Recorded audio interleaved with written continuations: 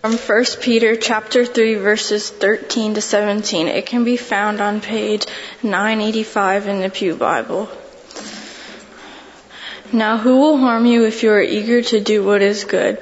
But even if you do suffer for doing what is right, you are blessed. Do not fear what they fear, and do not be intimidated. But in your hearts sanctify Christ as Lord. Always be ready to make your defense to anybody who demands from you an accounting for the hope that is in you. Yet do it with gentleness and reverence. Keep your conscience clear so that when you are maligned, those who abuse you for good conduct in Christ may be put to shame.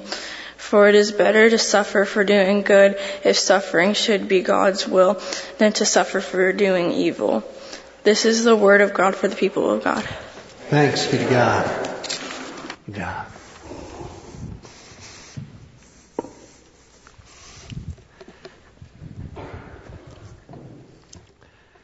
I want to tell you a story.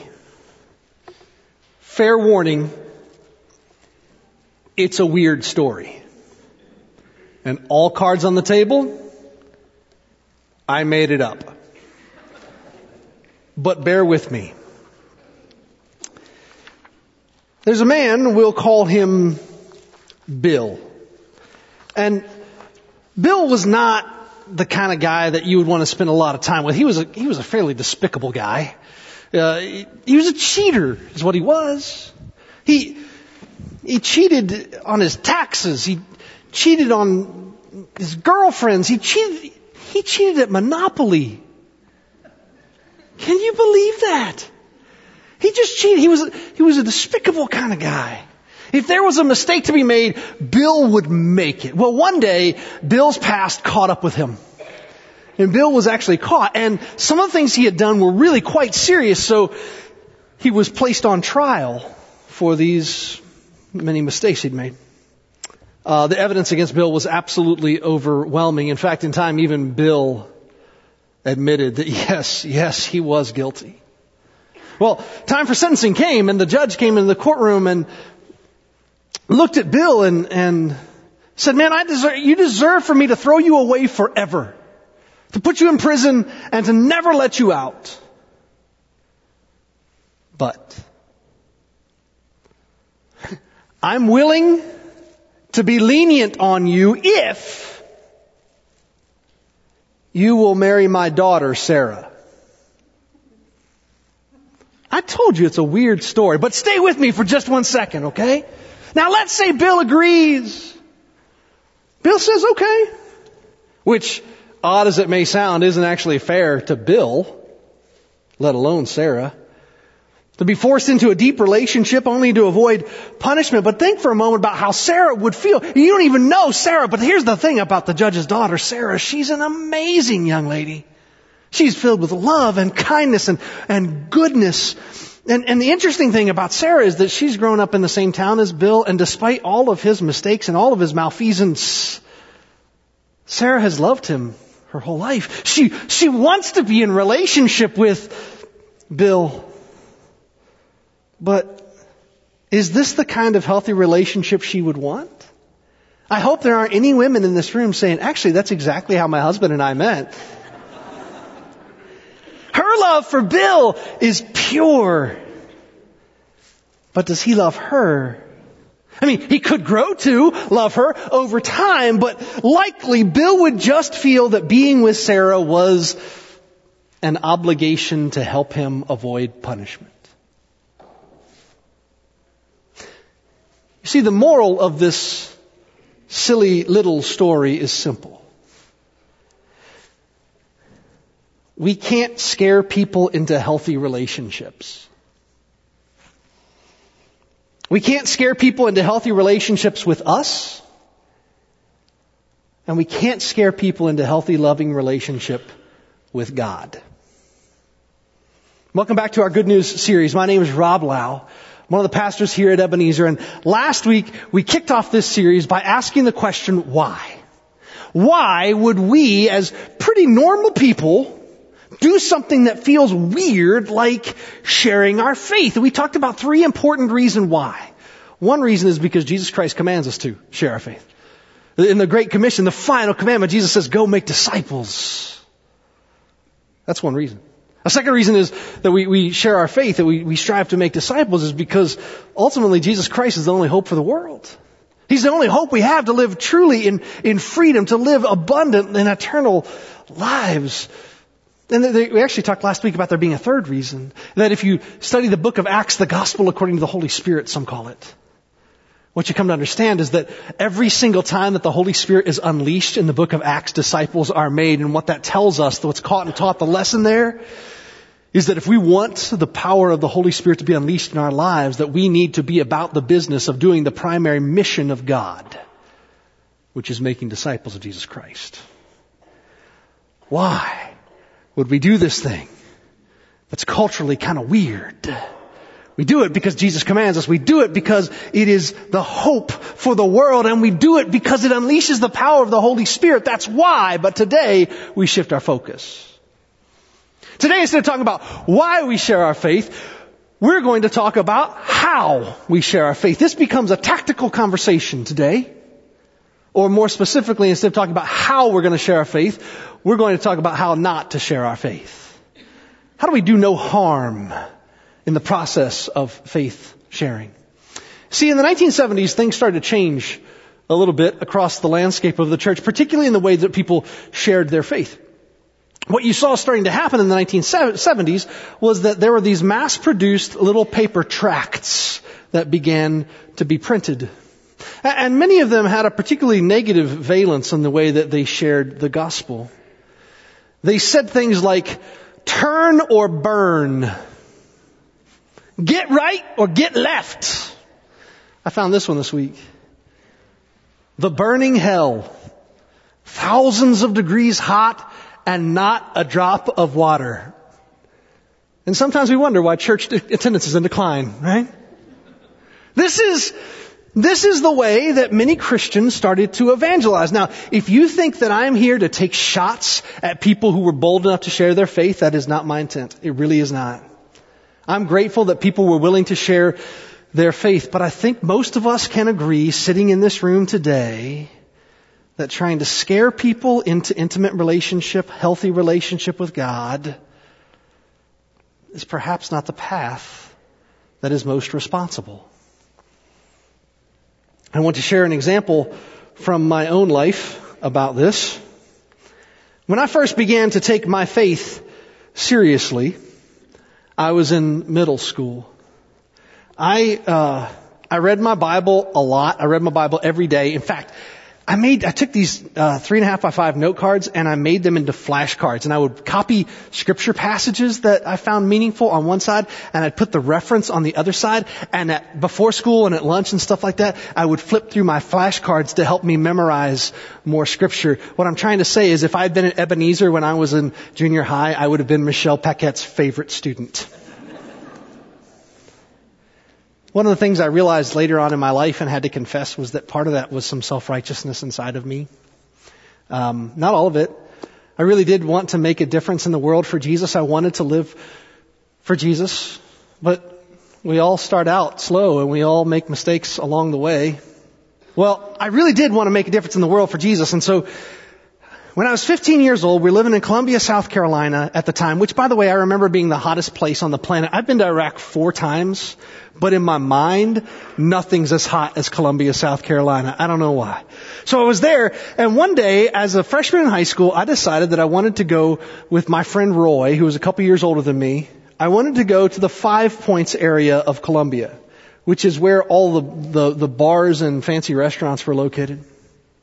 And that I felt like what I needed to do was go down to that area of 5 Points and do some street evangelism. I just want you to imagine what the conversation with my parents was like before this happened, right? Walking, hey, Mom, Dad, Roy and I thought we'd head over to the bars and tell some people about Jesus. Can you imagine your 15-year-old walked into your room and said that to you? You'd be like, no. No, that's a terrible idea. First of all, I'm not sure I believe you that that's what you want to do there, right? But that really was what I wanted to do. So amazingly, my parents said, all right, be careful. What? So off Roy and Rob went to 5 Points in Columbia. And I'm walking around down there in 5 Points, armed with my little tracts, and being pretty unsuccessful in my endeavor to try and reach people for Jesus, when out of the corner of my eye, I saw him. It was Mr. McLeod, my geography teacher. Now, Mr. McLeod was a really good guy and a really great teacher. Physically, he would remind you of my predecessor here at Ebenezer Church, Mark Miller. He was lean and kind of fit-looking and blonde hair, beach boy kind of looking guy, right? And Mr. McLeod was a great teacher. He's the one that taught me that the capital of the East African country of Malawi is Lilongwe, because it's a Lilongwe to Malawi. Right? Yeah. He's the one that taught. It's out here. You can laugh at that if you want to, but here we are 20 plus years later. Anybody else know the capital of Malawi at Ebenezer Church? He was a great teacher. Mr. McLeod was the one that taught me that, not Mark Miller. It would be weird if Mark Miller was the one who taught me what the capital of Malawi is. So I saw Mr. McLeod sitting at this table, and he's sitting there like this. His face is covered, his hands covered in his face, and I'm confident the reason he was sitting like this was because he saw one of his students trying to do street evangelism, and he really didn't want to get into all of that, right? But I saw him, and I didn't see him with any degree of grace. I saw him, and I turned around and I said, "Mr. McLeod, 5th period geography." And so I walked up to Mr. McLeod, I set one of my tracts down on his table, and I said, "Mr. McLeod, I don't want you to go to hell."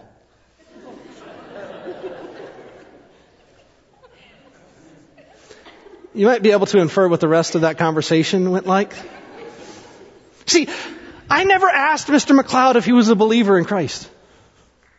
I never asked him if he would be willing to have a conversation with me. This series has been about sharing our faith regularly and responsibly. I was willing to share my faith regularly, but I wasn't willing to share it responsibly.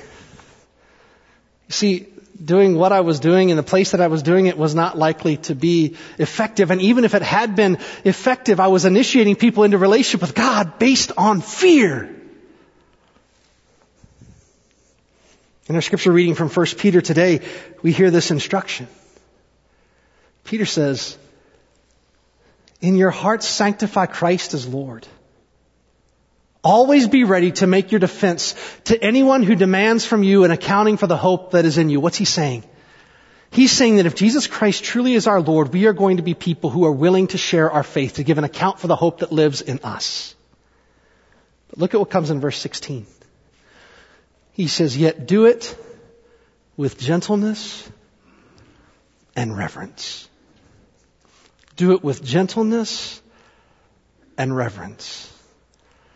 One of the mistakes of my youth was that I tried to share the faith, but I didn't do it with gentleness and I didn't do it with reverence. And if you see that word reverence and you think it's only referring to God, I think that not only is Peter telling us that we need to be reverent to the faith as we share the faith, I think he's also saying we need to be reverent to the other people with whom we are striving to be in community. Share your faith, but do it with goodness, with gentleness, with reverence. And you know, there's actually a wonderful example of this in Acts chapter 17. So if you've brought your Bible with you, would you grab your Bible and turn with me to Acts chapter 17? If not, somewhere around you, there's one of these red pew Bibles. You're welcome to look up Acts chapter 17. We're going to be reading starting in verse 22. This passage is telling the tale of one of Paul's missionary journeys. And this seems like as good a day as any to let you know that in May of next year, I'm planning to take anybody who would like to go. You know, we just got back with 120 people from Israel about a month and a half ago. It was a great trip. In May of next year, we're planning to do a Footsteps of Paul trip for anybody who would like to come. And just because I already mentioned him in the sermon, I'll be helping to lead the trip. But the person who's going to be the kind of the resident theologian in residence, the teacher in residence on the trip with us is going to be Reverend Mark Miller. So I hope that if you're interested in being part of that, you'll come to the information session, which is after this service on March 29th.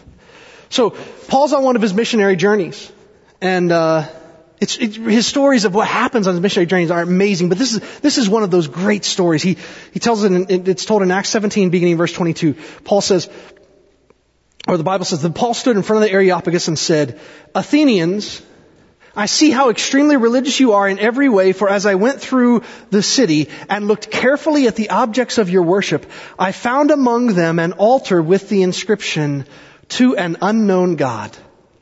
What therefore you worship as unknown, this I proclaim to you. The God who made the world and everything in it, He who is Lord of heaven and earth, does not live in shrines made by human hands, nor is He served by human hands as though He needed anything, since He Himself gives to all mortals life and breath and all things. From one ancestor He made all nations to inhabit the whole earth and allotted the times of their existence and the boundaries of the places where they would live, so that they would search for God and perhaps grope for Him and find Him, though indeed He is not far from each one of us. Did you see what Paul did there? What Paul did in Acts chapter 17 is he doesn't begin sharing the gospel with condemnation. In Acts chapter 17, what Paul does is he begins sharing the gospel with connection. He walked all the way around Athens, which was the center of worship in the Greco-Roman world. They had statues to every god in the pantheon, but they were afraid they would miss one. So they established this statue, this altar to an unknown God. And Paul, rather than condemning them or criticizing them, Paul forms a connection with them. He says, let me tell you about this unknown God. It was gentle. It was reverent.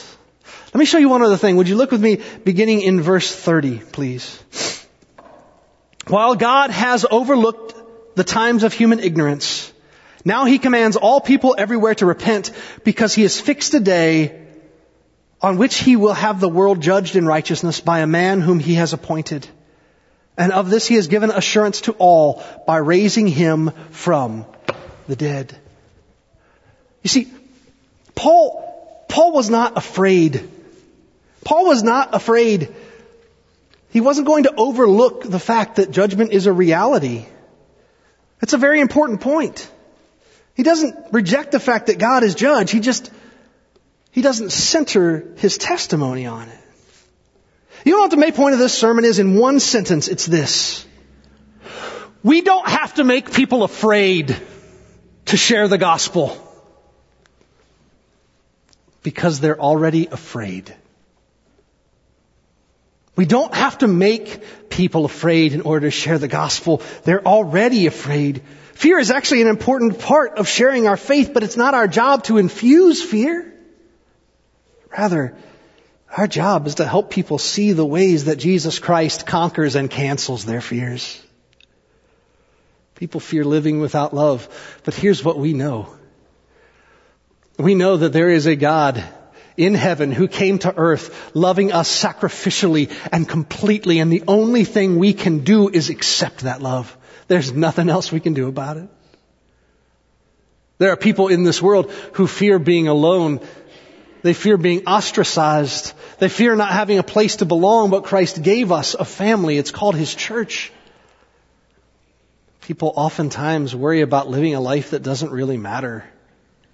What you and I know in our souls is that God has called all human beings to help transform this world. And sometimes, yes, people fear judgment. And Jesus Christ is the answer. He's the one who cancels our debt. We don't have to make people afraid. They already are.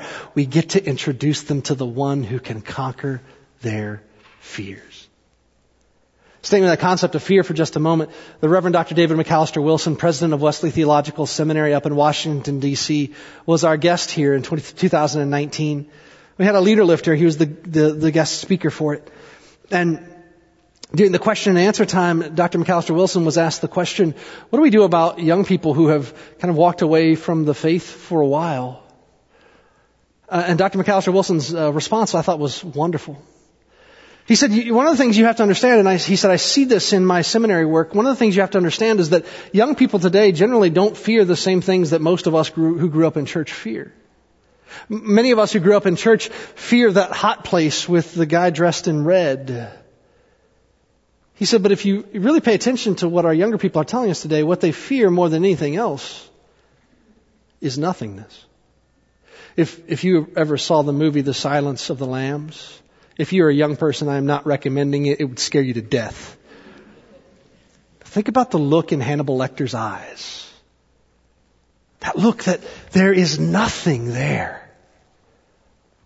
That's fear.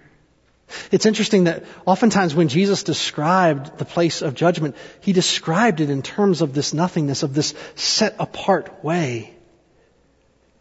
People fear being alone and not belonging. Fear is not the chief motivator, but it is a reality already in many people's lives. And knowing that they fear nothingness, lack of purpose, exclusion, can help us share the gospel of Jesus Christ in ways not that enhance, but that conquer their fears. So for a long time, well-intentioned Christians have shared the gospel of condemnation and fear. We've claimed moral high ground that we oftentimes have no right to. And we know now we can't scare people into healthy relationships. I say this both for our edification so that we don't make these kinds of mistakes as we go forth to share the gospel, but I also say to prepare us for what we might encounter when we get out there into those conversations with people in our spheres of influence. When we share our faith, sometimes it's going to feel to us like the deck has been stacked against us. Almost every time that I speak to a new member here at Ebenezer Church at length, they will tell me the story about how somewhere else at another church in another Christian community, they were deeply hurt by someone. If we are going to be willing to share the faith as Jesus commands us to, we have to know that there are going to be some times that we're going to have to apologize for things that weren't our fault. Donald Miller gives a great example of this in one of his books. He tells a story of being at Reed College in the Pacific Northwest. And this is one of the colleges in the United States that's far more skeptical when it comes to Christianity. He set up a confession booth in the quad at Reed College. As you might imagine, some of these students already skeptical of Christianity decided to enter the booth, and they were ready to debate, they were ready to deride, and they were ready to criticize. They were taken back when, rather than asking them for their confession, Donald Miller from the other side of the booth started to confess the sins of the church. The Apostle Peter says that we should share the faith with gentleness and with reverence. There's been damage done by people who wanted to do good but used the tactics of fear. We don't have to inspire fear. People are already afraid. Our task is to gently and with reverence be ready, so that when those people with whom we are in relationship, when they're willing to let down their walls and tell us about their fears, in that moment we can say to them with complete authenticity, I know the one who can help conquer your fear. Let me tell you my story. And that is where we will pick up next Sunday. But for now, as we close, I just want to acknowledge the truth that there are probably some people in this room who are living with a fair amount of fear. Maybe some folks who are lamenting their past, who made a mistake and think this can never be forgiven. Perhaps there are some people in this room who are afraid of the future, who are afraid of judgment, of punishment, of nothingness. I wanted to remind you of something that the Bible says. It's in 1 John chapter 4. The Bible tells us there is no fear in love. You know why? Because it says perfect love casts out fear. There is no fear in love because perfect love casts out fear. As we take Jesus Christ into our relationships, our job isn't to scare people, it's to help cast out fear.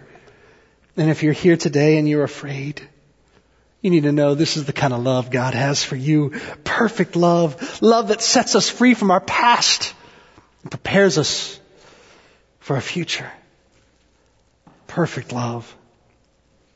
And that God's been conspiring your whole life to help you experience that love. So I wonder if perhaps today is the day that you will allow God's perfect love to cast out your fear. And if the Holy Spirit is working on you today, I'd like to invite you to join me in a time of prayer.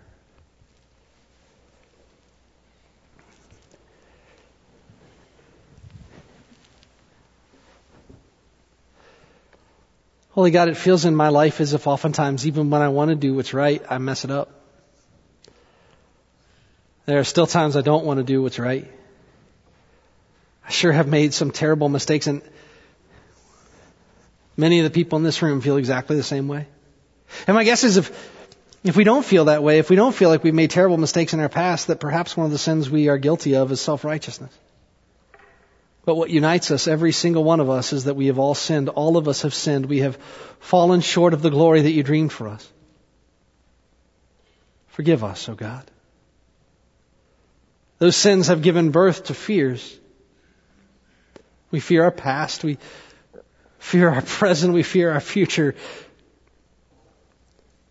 But your perfect love casts that fear out. And so, Lord, if there are some people here who don't know you as their Savior, who have never accepted you as Savior in their life, God, I pray that today is the day that they would pray and ask you very simply to forgive their sins.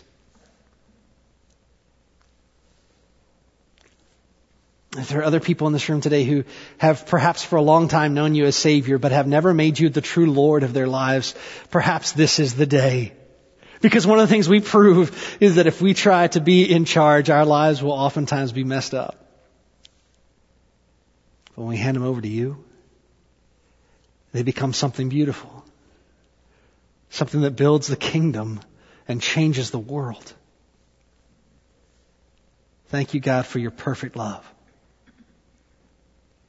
And help us to take forth the message of that love and hope. That perfect love that casts out fear. In Christ's name we pray. Amen.